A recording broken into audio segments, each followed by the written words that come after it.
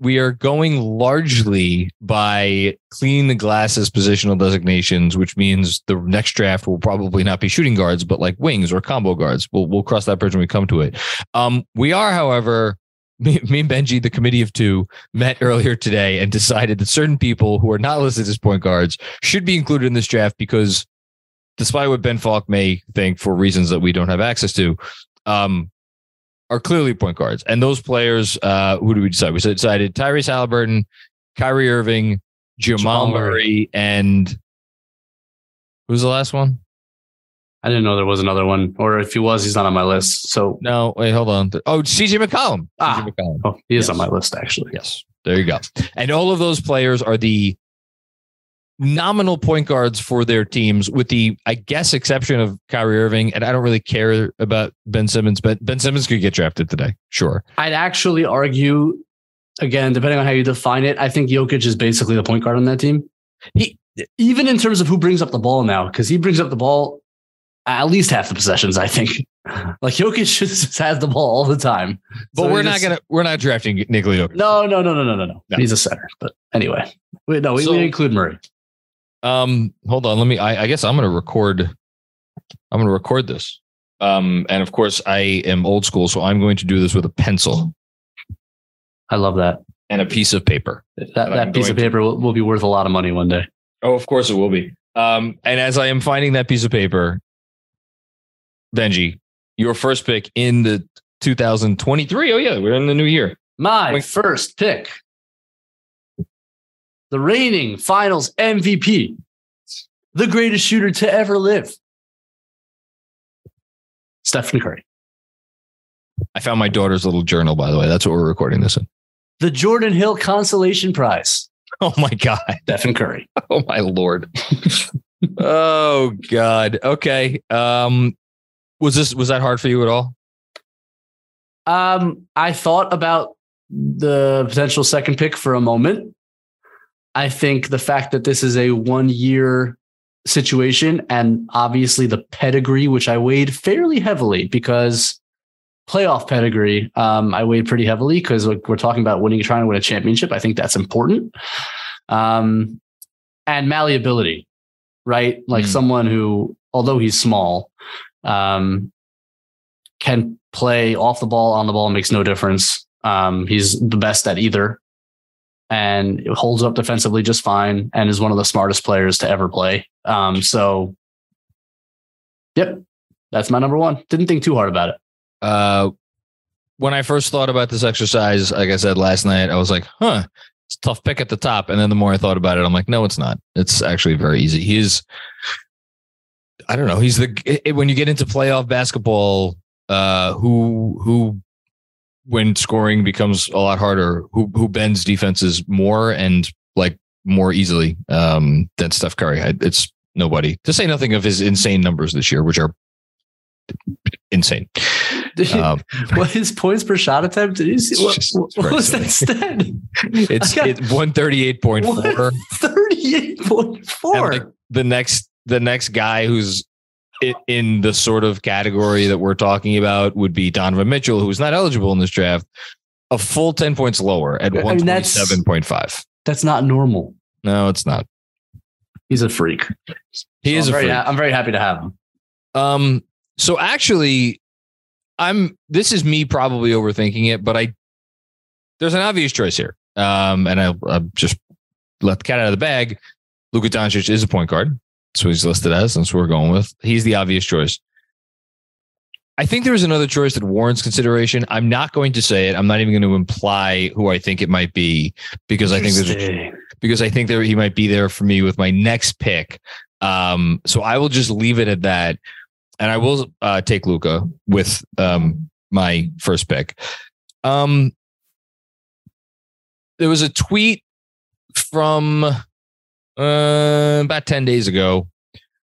One of these, there's so many good like stats Twitter accounts now that I lose track of them. So I apologize and I'm not giving proper credit where credit is due. But basically he was talking about who like the tough shots that you take as a shooter versus the easy looks that you get for your teammates.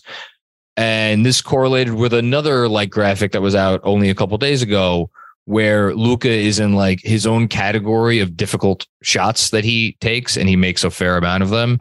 But really, going back to that other tweet, I think two Mavs were at the top of the list of like easiest threes in the league, and that's really it's because of Doncic. He gets those looks for those players. The thing that I will say about Luka is like, yes, his points per shot attempts are very good because he gets to the line a freaking metric ton. And like, for as much as his percentages might be a little bit lower, he still makes a lot of shots.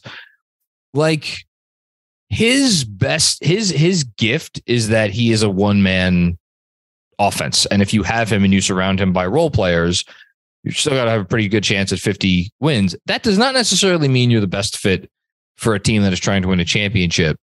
Do I think he's going to win multiple championships? Yes, I do. Does he maybe need to continue to grow a little bit more? Or maybe it's just he needs to get on a different team. I don't know. But I'm taking him here. That's my number 2 pick. We haven't yet seen him next to a star. No. And what that all looks due respect to Jalen Brunson. Yes. And it's hard to even imagine what that looks like because of how crazy high his usage is. And I think it's a fair question to ask.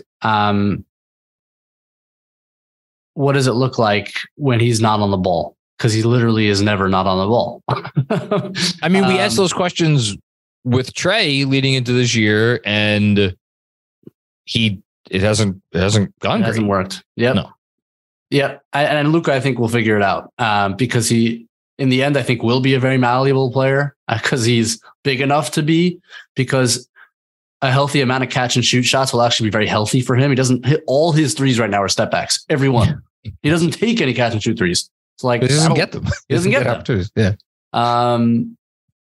And yeah, he's absurdly talented and good. And who do you think would be his best, or what player type do you think would be his best partner? Because I think the obvious answer is like you look at the LeBron AD partnership from a few years ago and something like that, or do you think it's more of an on-ball perimeter guy? Or something in between, like a Paul George type. Oh, well, I could see that. Yeah, I don't think the one I don't think you want is like Trae Young. That's the one I don't think you want. You want someone who guards, first of all. It could be a big, like a Embiid, or God, imagine him and Embiid. Oh my no, I can't imagine that. Him and Giannis, which was when Giannis hadn't signed yet. That was something that was talked about as a potential pairing. Can you imagine? No, I can't imagine that. That would break the league. So it would break the league. Yeah. How would they? I mean, they would win every year, I think, for a while. Yeah, he's awesome. I think he's the obvious second pick. Okay. So that goes back to you because we're not doing snake style. We go alternating. This is a tough one. It is a tough one. And I'm curious to see, because there is, again, trying to win a championship this year. I think it is reasonable to say that every possible name on the board at this point has something where you look at them and you're like, I don't love that. Mm-hmm. Or like, that is not ideal. And I think that speaks to your point before about the position is not really maybe where it was at one time. Those are the two. Well, yeah. I mean, there are guys that have won championships here. There are. But those are the only two guys where I would be confident that they could be the best player on a championship team. Stops there after those two. Where you would be confident. Yes, I would agree with that statement. I mean, obviously, Steph's already done it. Luka, I think chances are will do it. Everybody else, is it possible if they're on the right team and like even maybe their current team? It's possible, yes. But like, I wouldn't predict it if you asked me. Like, I would bet against it. That's a great call.